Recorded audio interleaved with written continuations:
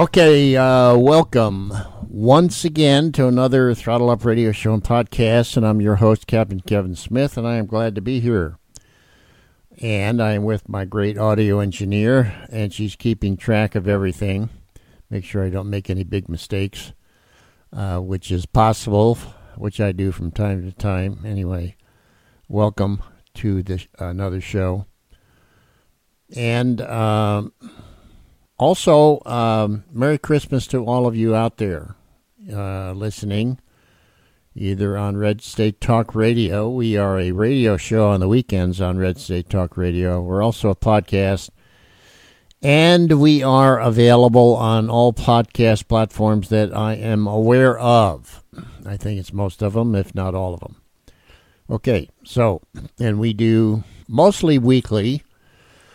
Once in a while, we skip a week because of, that's just the way the world is. That's just the way everything is in our lives. Sometimes unpredictable things come up, and other times, holiday events where we will be out and about, sometimes visiting family.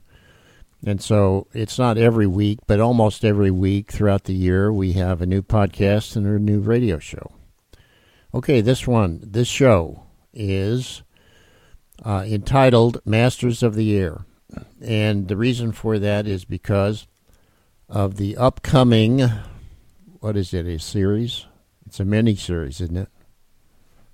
Yeah.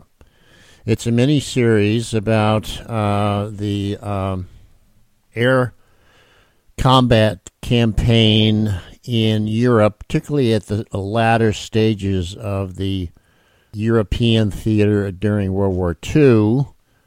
The air campaign, the bomber campaign, was rather fascinating, and it should be known by all Americans what actually went on there.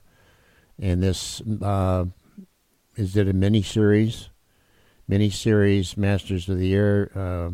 It's going to be right after the holidays, right? January. In January? Okay.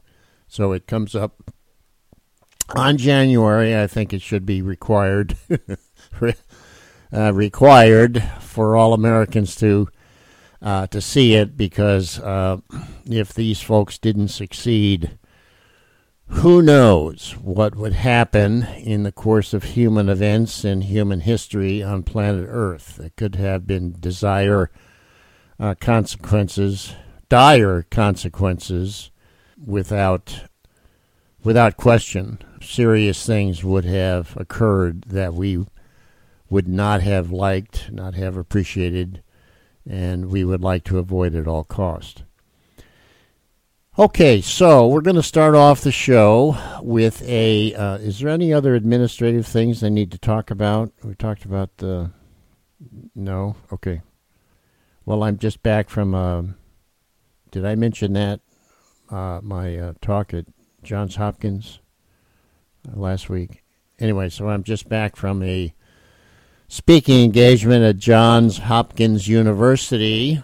Happens to be right outside of Baltimore, Maryland, actually. And so we went out there for a talk and a conference as well. It was kind of enjoyable and enlightening, educational. And so I did speak at that university. Anyway, so let's get on with the show this week. My great audio engineer is going to ask me this question as we kick off this show. Here it goes. Hello, Kevin, and hello to your listening audience. We are so glad that everyone is here today. Okay, the question about Masters of the Air is an upcoming TV miniseries, as you've just told everyone. Why is this important for us to know about, and why should we, as Americans, know their story? Okay, yes. I think it's particularly important. I would say that's one of the most important things since the release of Top Gun Maverick. And this is probably even more consequential in terms of turning the course of human events, impacting directly human history on the planet. And I'm going to start off by mentioning something that is in a video actually that I'm in the process of doing. Also, is it in my book as well? The visit to the Royal Air Force Museum. I'm not sure. Anyway, Royal Air Force Museum outside of London actually happens to be north of London. You take the Northern Line if you're on they call it a tube, on the tube or subway. What do they call it?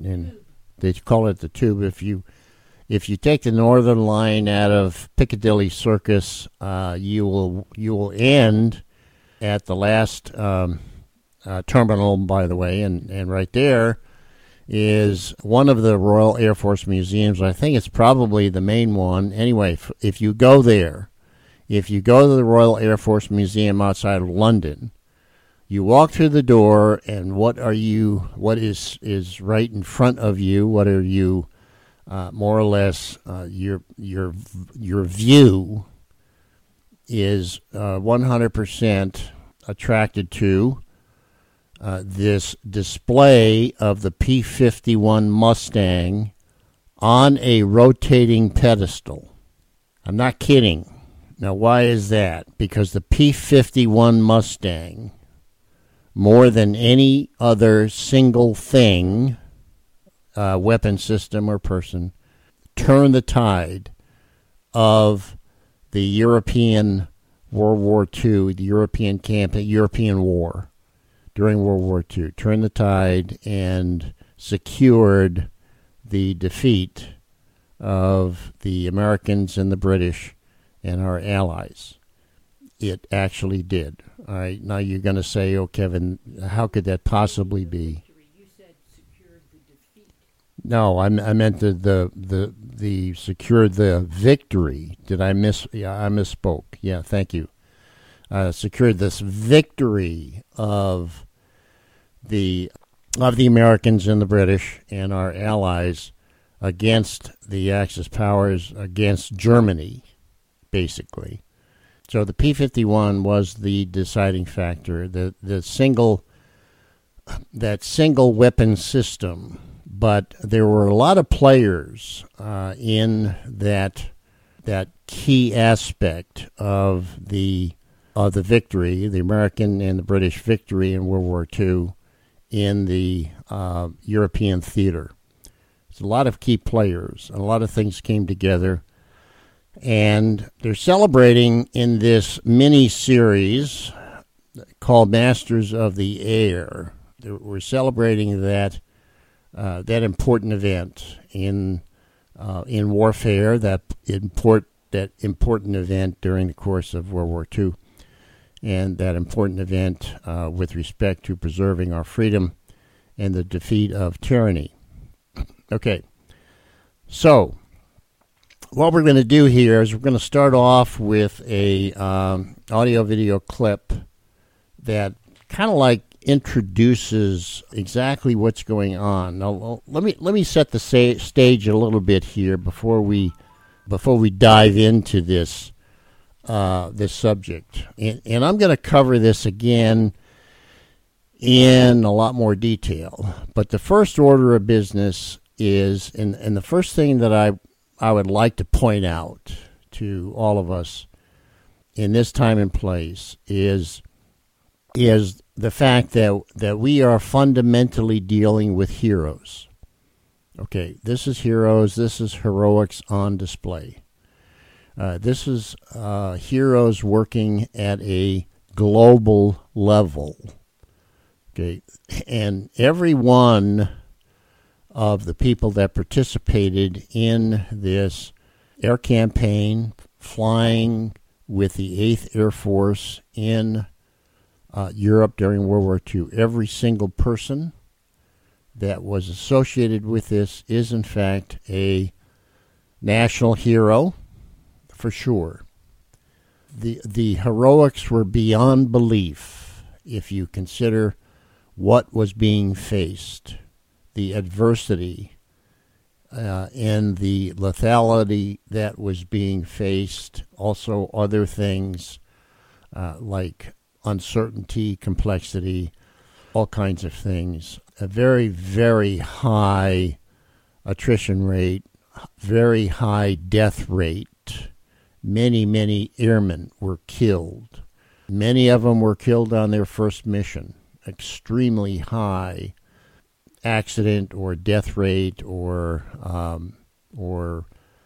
shot down due to enemy fire. You name it. The loss rate was horrendous. Finally, some folks came to the forefront, risking their careers, and came up with some pretty good solutions to a major critical problem beyond belief. And that is the story that hopefully this series will discuss. Also, we'll be discussing that as well on this radio show and podcast over the coming weeks. But the first thing I'd like you to, I like all of us really, to keep in mind is what I call intellectual courage, also heroics. In other words, every single one of these heroes deserves our admiration. And we ought to spend some time, some quiet time, in maybe in the morning, during our morning meditation, to think about what they faced, and how would we react? How would I react if I was faced with that kind of challenge? Would I step up and say, I will go, I will become a bomber pilot or a fighter pilot, I will participate in, I will fly for the 8th Air Force, and I will participate in World War II in the European theater, particularly over our occupied Germany. So, we're going to cover, I've got 1, 2, 3, 4, I've got 5 things I'm going to be covering. First thing is heroics. Second thing is the aircraft, the aircraft that secured our victory. The third thing is tactics. New tactics were brought in. The fourth thing is training, pilot training. And the fifth thing is expertise. All right, so those are the things I'm going to be talking about as we go through this discussion during this and other episodes on Throttle Up. So let's go ahead and roll this tape, this actually audio video, which you can find. The name of it is, let me see, How the USAAF, that stands for the U.S. Army Air Force. That's the way it was described back then. How the USAAF 8th Air Force turned defeat into victory 1942 to 1944. Let me give you a little bit of description, or perhaps add a little bit of understanding of what's going on. The 8th Air Force was part of the American military. Actually part of the Army, but the Army Air Force became a quasi-independent organization operating under the command of General Eisenhower in the Pacific. In Europe. Apologize for that. In Europe. All right. There's a Pacific War going on at the same time, which is also something I'm covering. So once in a while, I get my names mixed up a little bit. But anyway, this is the European War, the 8th Air Force. So the Army Air Force became a quasi-separate organization during that period of time. And the 8th Air Force was eventually commanded by Lieutenant General Jimmy Doolittle. Okay, so Doolittle Raid was an early event during the course of World War II. You saw that on what was the movie that we saw that on? Midway? Was that the movie Midway that we saw on the Doolittle Raid where he launched? Well, I'm sorry, you're right. It was Pearl Harbor. Yeah, the movie Pearl Harbor. So we saw Jimmy Doolittle, his raid on Tokyo off the deck of the Hornet, USS Hornet, which is an aircraft carrier. So anyway, this is the same Jimmy Doolittle. Now he's Lieutenant General, and he has taken over the 8th Air Force somewhere, I would say, 1943-ish, I believe. And so keep that in mind. So the 8th Air Force now has a new commander, okay? And that is important in how the story unfolds. And so he was, I would say, significantly responsible for a major turn of events where we turned defeat into victory. It was a lot of people participated in that turnaround, but Jimmy Doolittle also was one of the major players. Okay, so let's go ahead and play this audio video clip, and then we'll discuss it. Here goes.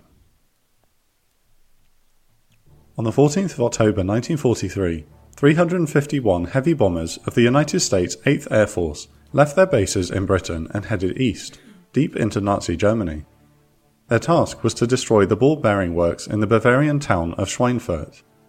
However, the bomber stream was savaged by Luftwaffe fighters, which preyed upon the B-17 flying fortresses. Without any fighter escorts, the American bombers were shot out of the sky one by one. When they reached Schweinfurt, the bombing failed to cause serious damage to the ball-bearing works. Altogether, 77 B-17s were either shot down or scrapped following the mission. The heavy losses suffered by the 8th Air Force led this day to become known as Black Thursday. The debacle of Black Thursday caused a crisis in Allied high command. The Western Allies invested vast resources into the Anglo-American combined bomber offensive against Germany, which they hoped would bring the Nazi war machine to its knees. In fact, RAF Bomber Command leader Sir Arthur Harris believed that the war could be won by bombing alone, without the need for a land invasion of mainland Europe. Yet, as the bomber fleets suffered high casualty rates throughout 1943, Germany continued to put up a stiff fight. While attriting general German industry, the bomber offensive failed to critically hinder German fighter output. However, Black Thursday finally convinced the British and Americans to make necessary and in some cases long overdue changes. During the winter of 1943-44, leadership of the combined bomber offensive was overhauled and important tactical changes introduced. Furthermore, new technology would give a decisive advantage over the Luftwaffe in 1944. This video will look at how the American component of the combined bomber offensive learned from initial mistakes and helped to turn the tide in the skies above Europe.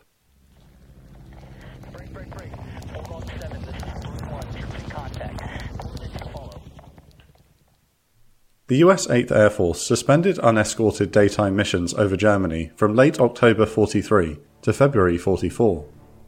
Contrary to popular belief, this was as much to do with poor winter weather as it was with the losses suffered in 1943. Nonetheless, this pause allowed Allied leadership to take stock of their situation. The Commander-in-Chief of the United States Army Air Forces, General Henry Hap Arnold, had publicly boasted to the press that the 14th of October raid on Schweinfurt had been a huge success. Privately, he was horrified by the massive losses suffered by the bombers and began considering alterations to the bomber offensive. Arnold and his staff quickly concluded there were several things that could not be changed. First, the USAAF could not discontinue daytime bombing and join RAF Bomber Command in bombing solely at night. The B-17 Flying Fortress had been specifically designed to operate during daytime, and the aircrews had been trained for that same purpose. Furthermore, Arnold wanted to stay independent from the RAF, and continuing to bomb at daytime was the best way to avoid having to share precious resources. The second was the overall strategy behind the air campaign. At the 1943 Casablanca Conference, the Western Allies agreed that any invasion of German-occupied France would only be successful if the Luftwaffe could be neutralized. Thus, the point-blank directive was issued which guided the combined bomber offensive. By late 1943, the Luftwaffe had not been defeated. In fact, enemy fighter strength continued to grow. In 1942, German industry had produced 5,358 fighters for the entire year. By the end of the following year, this number had nearly doubled to 10,059, despite the Americans joining the Allied bombing campaign.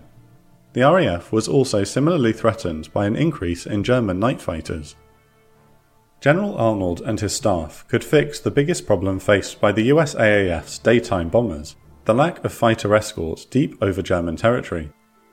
Arnold had been a proponent that the Flying Fortress could defend itself against enemy interceptors, but the horrendous losses of 1943 finally convinced him that the bomber streams needed escorting fighters which could make it all the way to Germany and back. In the summer of 1943, Arnold wrote a memo to his deputy, Lieutenant General Barney Giles, with a straightforward message. Within this next 6 months, you have got to get a fighter to protect our bombers. Whether you use an existing type or have to start from scratch is your problem. Get to work on this right away, because by January 44, I want fighter escort for all our bombers from the UK into Germany. The Supermarine Spitfire Mark IX seemed like the perfect candidate for a long-range escort fighter. Its upgraded Merlin 61 engine, along with better drop tanks, now allowed the Spitfire to fly over 800-mile round trips. Photo reconnaissance Spitfires regularly overflew Germany from the UK, which seemingly confirmed that it could do the job of escorting bomber streams. As such, General Arnold sent a letter to Air Chief Marshal Sir Charles Portal on the 14th of October 1943, inquiring whether RAF Fighter Command could spare enough Spitfires to escort American bombers over Germany. Unfortunately, the Chief of Fighter Command was the unimaginative and frankly incompetent Air Marshal Sir Trafford Leigh-Mallory. Fighter Command's leading ace, Johnny Johnson, described Leigh-Mallory as a man who did not pretend to know about fighter tactics, despite his position. He fundamentally misunderstood the capabilities of the Spitfire. Despite evidence that it could be done, Leigh-Mallory was convinced that Britain's best fighter simply did not have the range to escort bombers to Germany, and told Air Chief Marshal Portal to pass this message to Arnold. Furthermore, Leigh-Mallory had a history of zealously hoarding his fighters, refusing to even consider lending them to the Americans, and not even deploying them where they were most needed by the RAF, most notably in Malta. Luckily, a major breakthrough had been made back in the United States, which could solve the long-range escort problem. In early 1940, the British government was looking to beef up its fighter force, and asked North American Aviation, a small company in California, if they would produce P-40 Warhawks under license from the Curtiss-Wright Corporation. Although the Warhawk was a capable aircraft at the time, North American offered to produce a new modern fighter instead. In January 1940, the ironically German-born designer Edgar Smoot drew up the first sketches of what would become the P-51 Mustang. The first prototype was produced within 130 days, and the British government was so impressed that it ordered 620 Mustangs, the first of which arrived in the UK in October of 1941. However, the early models of the P-51 had a major and fatal flaw. The Allison engine was simply not powerful enough, and could not perform at higher altitudes. Therefore, the RAF mostly used the Mustang in low-level operations, while the US AAF had no interest in the aircraft. This changed in October of 1942, when Ron Harker, a test pilot for Rolls-Royce, suggested the Mustang's engine be replaced with the new British-built Rolls-Royce Merlin 61, the same engine which powered the Spitfire, which produced stunning results, and a glorious example of Anglo-American cooperation. The new and improved P-51B was now faster than the German FW-190 and Bf-109 fighters at 28,000 feet and above. Furthermore, it had a faster dive speed and quicker roll rate than its counterparts, along with a tighter turn radius. It was cheaper to build than the P-47 Thunderbolt, which was the workhorse of the US AAF at the time. When drop tanks were added, it had a longer range than the Thunderbolt, Spitfire, and P-38 Lightning, which was also being considered. On a full load of drop tanks, the P-51B could fly an astonishing 1,474 miles, meaning a round trip from eastern England to the Polish border was possible. The US AAF immediately ordered 1,350 Mustangs, but these were not ready until the summer of 1943. Finally, General Arnold realized his new sleek fighter would be a game-changer and attached all available Mustangs to the 8th Air Force. At long last, the Allies had an available fighter that could escort daylight bombing raids all the way to the target and back. As an added bonus, the Mustang could outperform anything the Luftwaffe could throw at it. Yet, General Arnold also knew the Mustang would not be a war-winning weapon unless it could be deployed properly. To see this through, Supreme Allied Commander Dwight Eisenhower and Arnold decided to reshuffle and restructure the leadership of the combined bomber offensive. The commander of the 8th Air Force since it arrived in England in late 1942 was Arnold's old friend, Lieutenant General Ira Eaker. Like Arnold, Eaker strongly supported the strategy of precision daylight bombing no matter the cost to aircrews. He believed that his B-17s could overwhelm enemy defences without the need for fighter escort.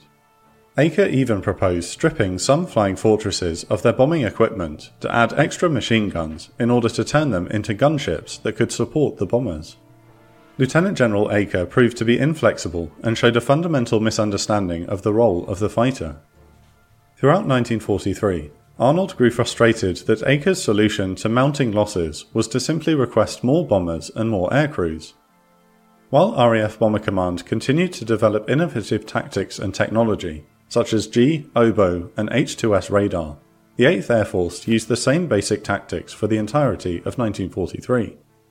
Whenever a bomber stream did require a fighter escort, Eaker instructed the fighters to provide close escort, essentially shackling them to the bombers and making the fighters less effective at driving off enemy aircraft. However, Eaker also gradually evolved in his view on strategic bombing. After Black Thursday, Eaker cabled Arnold to request that every single reserve fighter be sent to the 8th Air Force.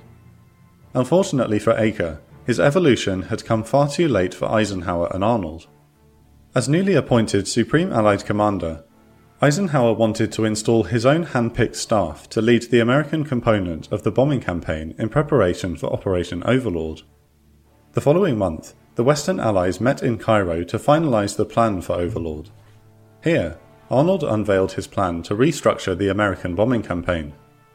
He proposed the creation of the US Strategic Air Forces in Europe, which would unite all US AAF air forces in Europe under one leader while remaining independent of the RAF. This new position would also unshackle the air forces from US Army Command, eventually setting the stage for a fully independent US Air Force. Eisenhower and Arnold were in complete agreement on who should command this new post, Lieutenant General Karl Spaatz. Spaatz had become commander of the 15th Air Force in the Mediterranean theatre, and his strategic acumen was universally respected by both the Americans and the British. Acting on his recommendation, Eisenhower chose Major General Jimmy Doolittle as the new commander of the 8th Air Force. Doolittle was an aggressive commander who had the right tactical vision for the strategic air campaign, especially regarding the use of fighters. Doolittle proposed letting escorting fighters fly far ahead of the bomber stream to take the fight to the Luftwaffe before they could attack the heavies. Finally, the weight of American industry was also able to churn out vast quantities of aircraft, which replenished the losses suffered in the first year of the bombing campaign. These aircraft were flown by pilots who were increasingly better trained and practiced than their German counterparts. Although the Luftwaffe was receiving plenty of new fighters, the Germans were falling behind in pilot training even as early as 1943. By February of 1944, the Luftwaffe was forced to cut training time by 40% in order to keep up with attrition rates. By the end of 1944, German pilots were receiving an average of 170 hours of training compared to 300 hours for American pilots. By February of 1944, the US 8th Air Force had fresh leadership, new tactics, better aircraft, and superior pilots compared to the previous year. The harsh lessons learned during 1943 had laid the groundwork for a resurgence in the American component of the combined bomber offensive, which was about to take on its biggest challenge yet. Operation Argument, or Big Week, would be the ultimate test to determine whether these changes would be enough to win the skies over Europe. Okay, so a good tutorial on the 8th Air Force and also most likely what is going to be covered in this mini-series that is being called Masters of the Air. And there's a lot of lessons here, a lot to take away.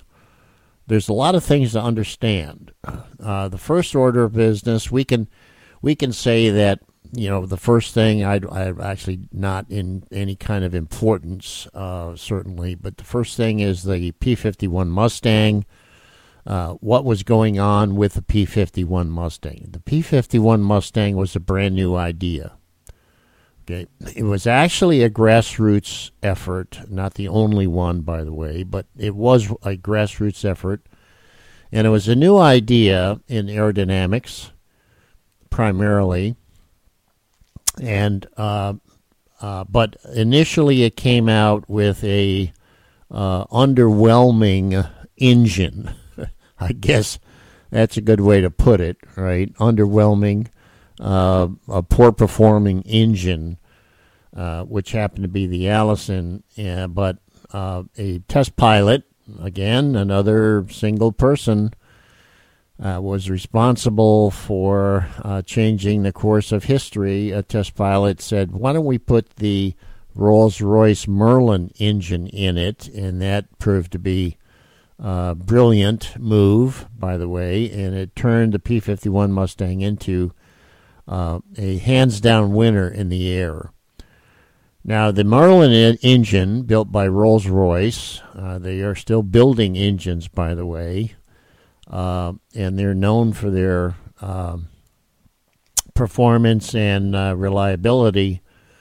The Merlin, Rolls-Royce Merlin engine had a two-stage supercharger. Now, superchargers were kind of brand new ideas back then. There was a couple of airplanes that had two-stage superchargers, which enabled them to perform well at higher altitudes. That was pretty critical, and the engine that powered the P-51 had, this is the Rolls-Royce Merlin engine, had a two-stage supercharger. Was kind of hard to manufacture, but the British had the technology to manufacture. It's a lightweight steel. There was a steel alloy that they were able to come up with, and so building such a device to put on an engine was kind of a in and of itself a breakthrough.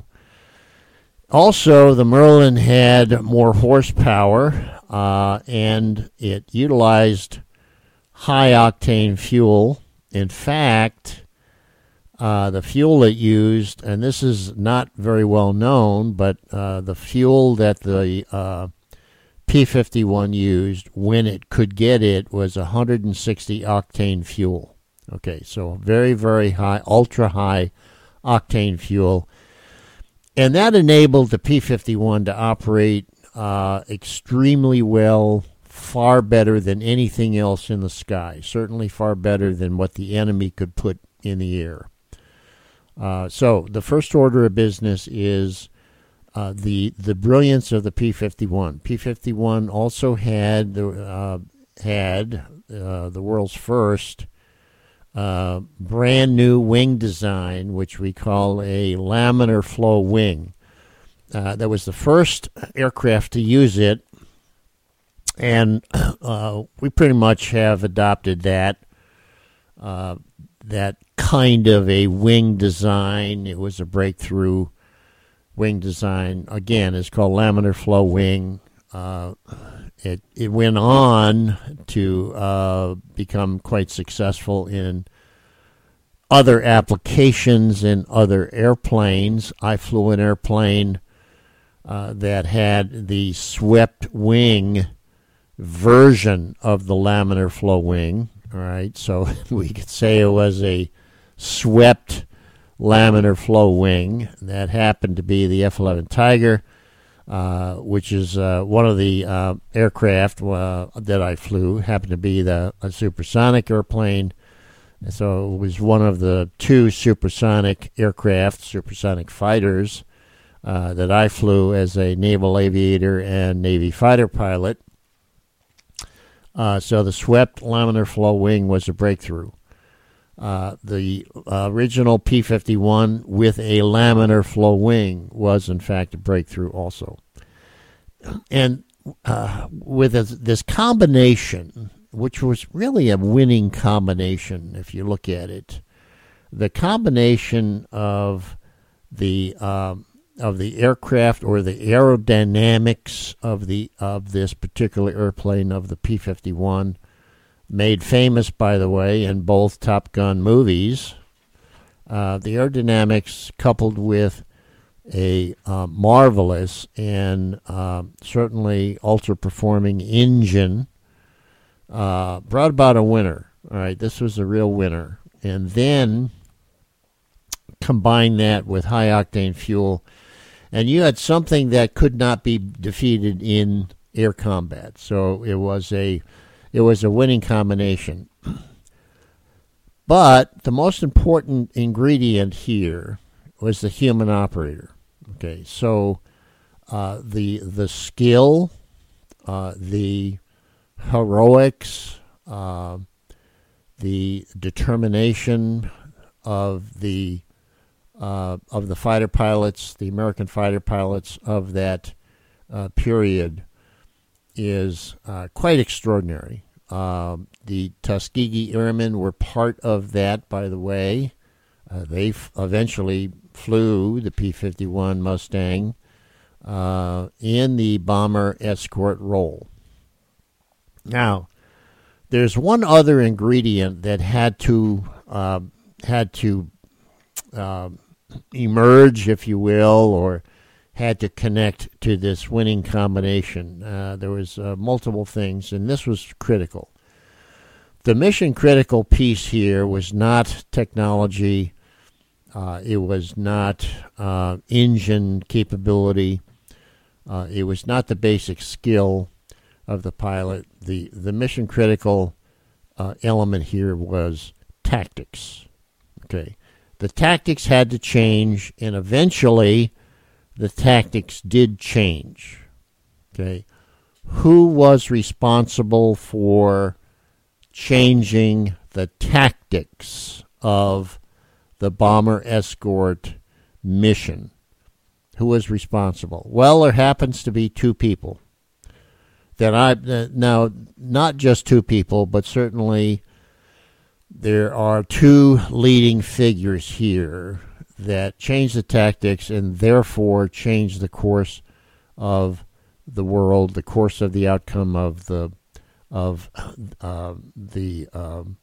World War II in Europe, for sure. And that happened to be Jimmy Doolittle and Tommy Hitchcock. Tommy Hitchcock was a colonel. He was involved in various aspects, but he was a strong promoter of the P-51 and altering or changing or a complete change of the tactics, the bomber escort tactics. All right, so Jimmy Doolittle, most likely under the encouragement of Tommy Hitchcock. I would recommend that you read Tommy Hitchcock's biography. He is one of the unsung heroes of America. He happened to be a aviator. Tommy Hitchcock was actually started flying in World War I. He was a World War I aviator, and he went on to operate and fly the P-51 Mustang in the European theater during World War II. And he and Jimmy Doolittle and others got together, and they completely changed the tactics. And so the tactics changed, and the tactics were not just a a minor element. By changing the tactics, it resulted in something that devastated our enemy, which happened to be Nazi Germany. It devastated Nazi Germany's ability to conduct air warfare, in which they never recovered. Okay. Now, it wasn't about airplanes. They had plenty of airplanes. They went from 5,358 airplanes to 10,059 in the course of a year. So they were building tactical airplanes on a regular basis. What it devastated was by releasing changing the tactics and allowing the P-51 fighter pilots to seek and destroy. Okay, which is what the brand new tactics were: seek and destroy. Okay, not just protect. So there was an offensive component to the tactical engagement. There was an offensive component to the tactics, as well as defensive. So here we expanded the what was going on in the airborne battle space from defensive to both offensive and defensive. And by adding an offensive component to the tactics, what we were able to do is we were able to seek and destroy the enemy by flying in front of or ahead of the bomber formation. Seek and destroy the enemy before the enemy had even had a chance of climbing up to the bomber altitude and shooting down, or at least firing in this case it was firing their guns on a bomber or the bomber formation. Right. So the seek and destroy, the offensive component, was a breakthrough idea. It was completely outside the box. It was something that everyone said was not going to work. It shouldn't, and the bomber escort had to maintain its defensive posture. And Jimmy Doolittle and Tommy Hitchcock said, no, that's wrong. We need to go ahead and change it, and we did, right? Against a lot of opposition, by the way, and this is really the hidden message here. Okay, often when you come up with an out of the box, albeit brilliant idea, often it's rejected out of hand. All right, and initially, changing the tactics that Tommy Hitchcock was working feverishly to do was rejected.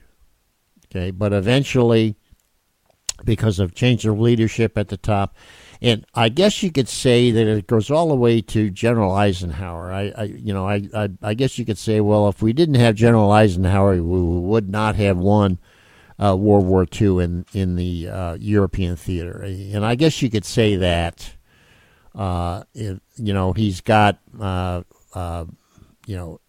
General Eisenhower was intellectually powerful individual and supreme Allied commander, was an appropriate position for him because he was able to perform extraordinarily well.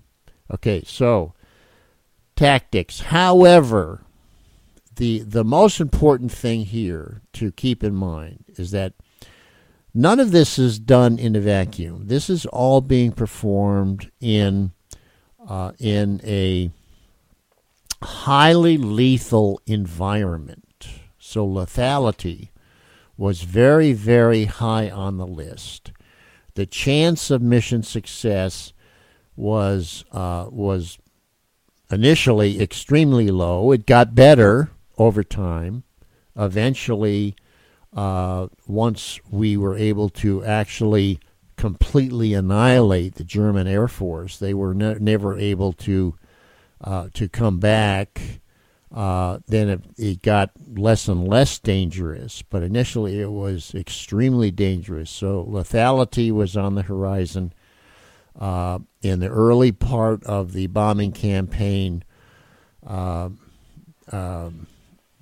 success rate was only, the survival rate was only 25%. It was horrific, and yet we had people willing to do it. So heroics was on display. Every one of these, especially those who did not return, are bona fide, legitimate American heroes. They are heroes, and not just American heroes, but they are heroes to mankind. And hopefully the Masters of the Air miniseries will bring this out. I just want to make sure that everybody understands that heroics is number one on the list. The ability of these people, it's unbelievable that they were willing to do such a thing. And can you imagine being a tail gunner in a B-17? Flying before they had fighter escort, flying unescorted in the European theater during World War II. If that's not heroics on display, I don't know what is. I would say that these are, in terms of what has occurred in the course of human events, these were the most heroic people ever to walk on planet Earth. That's my position, right? And every single member of the B-17 and B-24 bomber crews, they eventually got the B-24 Liberator in somewhere in 1944. I think midpoint through. Maybe early 1944, they got the B-24 Liberator. So the B-17 crews and the B-24 crews, that was heroism on full display, and the fighter escorts of these bombers, again, heroism on display. Now, the attrition rate of the fighter pilots were less than the bomber crews, but still, they were particularly high. The P-51 was a marvelous airplane, but it wasn't the easiest airplane to fly, nor the most forgiving airplane to fly. Keep in mind that the P-51 was somewhere in the vicinity of at least 50 knots faster than the fastest enemy, but typically we're talking about 100 knots. So if you had to put a number on it, the P-51 was about 100 knots faster than anything that the enemy could put in the air, except for the Me-262. Now, the Me-262 was actually a turbojet-powered fighter, but that came very, very late into the German Air Force, and it actually was so late that it actually made no difference whatsoever. It just happens to be a footnote in history. That's about it. All right, so the P-51 was 100 knots faster. Now, just by adding airspeed, it doesn't come with its own challenges and its own things that have to be dealt with. One of the things that has to be dealt with as we increase the speed is increased time compression. What does that mean? It means that the workload goes through the roof. The accident rate goes through the roof, too, unless we take care of it properly. And our ability to perform is seriously degraded because we don't have enough time. We basically don't have enough time to do everything. So we have to figure out, we either pull the throttle back and not go very fast, which of course is deadly in air combat. So we keep the throttle up, we go as fast as we possibly can, we gain as much energy as we possibly can, and we deal with increased time compression the best way that we know how. And that was my job as a fighter pilot flying extremely fast fighter aircraft that could operate beyond the speed of sound. This was the era of the Sonic Warriors, and I am a Sonic Warrior because I was on the ground floor of the supersonic era. Again, our job was not to do it. Our job was to figure out how we could do it under these extremely difficult conditions, or these extreme conditions in which increased time compression was the order of the day. Increased time compression, complexity and uncertainty prevailed, right? And that was part of our reality. That was a part of our airborne battle space. Increased time compression started with the advent of the P-51 Mustang. Okay, the P-51 Mustang was, like I said, 100 knots faster than anything else in the air, and it required a higher level of pilot skill. Fortunately, we had those skilled pilots. On the other hand, Germany did not run out of airplanes. Germany, during World War II, the Luftwaffe, the German Nazi regime, the Luftwaffe in Germany, ran out of competent, trained pilots. That's what happened. Once their pilots were gone, that Air Force ceased to exist as a entity. It was just something on paper, but it actually didn't do anything, didn't perform any meaningful activity whatsoever. How's the time? My great audio engineer tells me that the time is up and this is the completion of another Throttle Up Radio Show podcast. Thank you for listening, and we will see you all next week.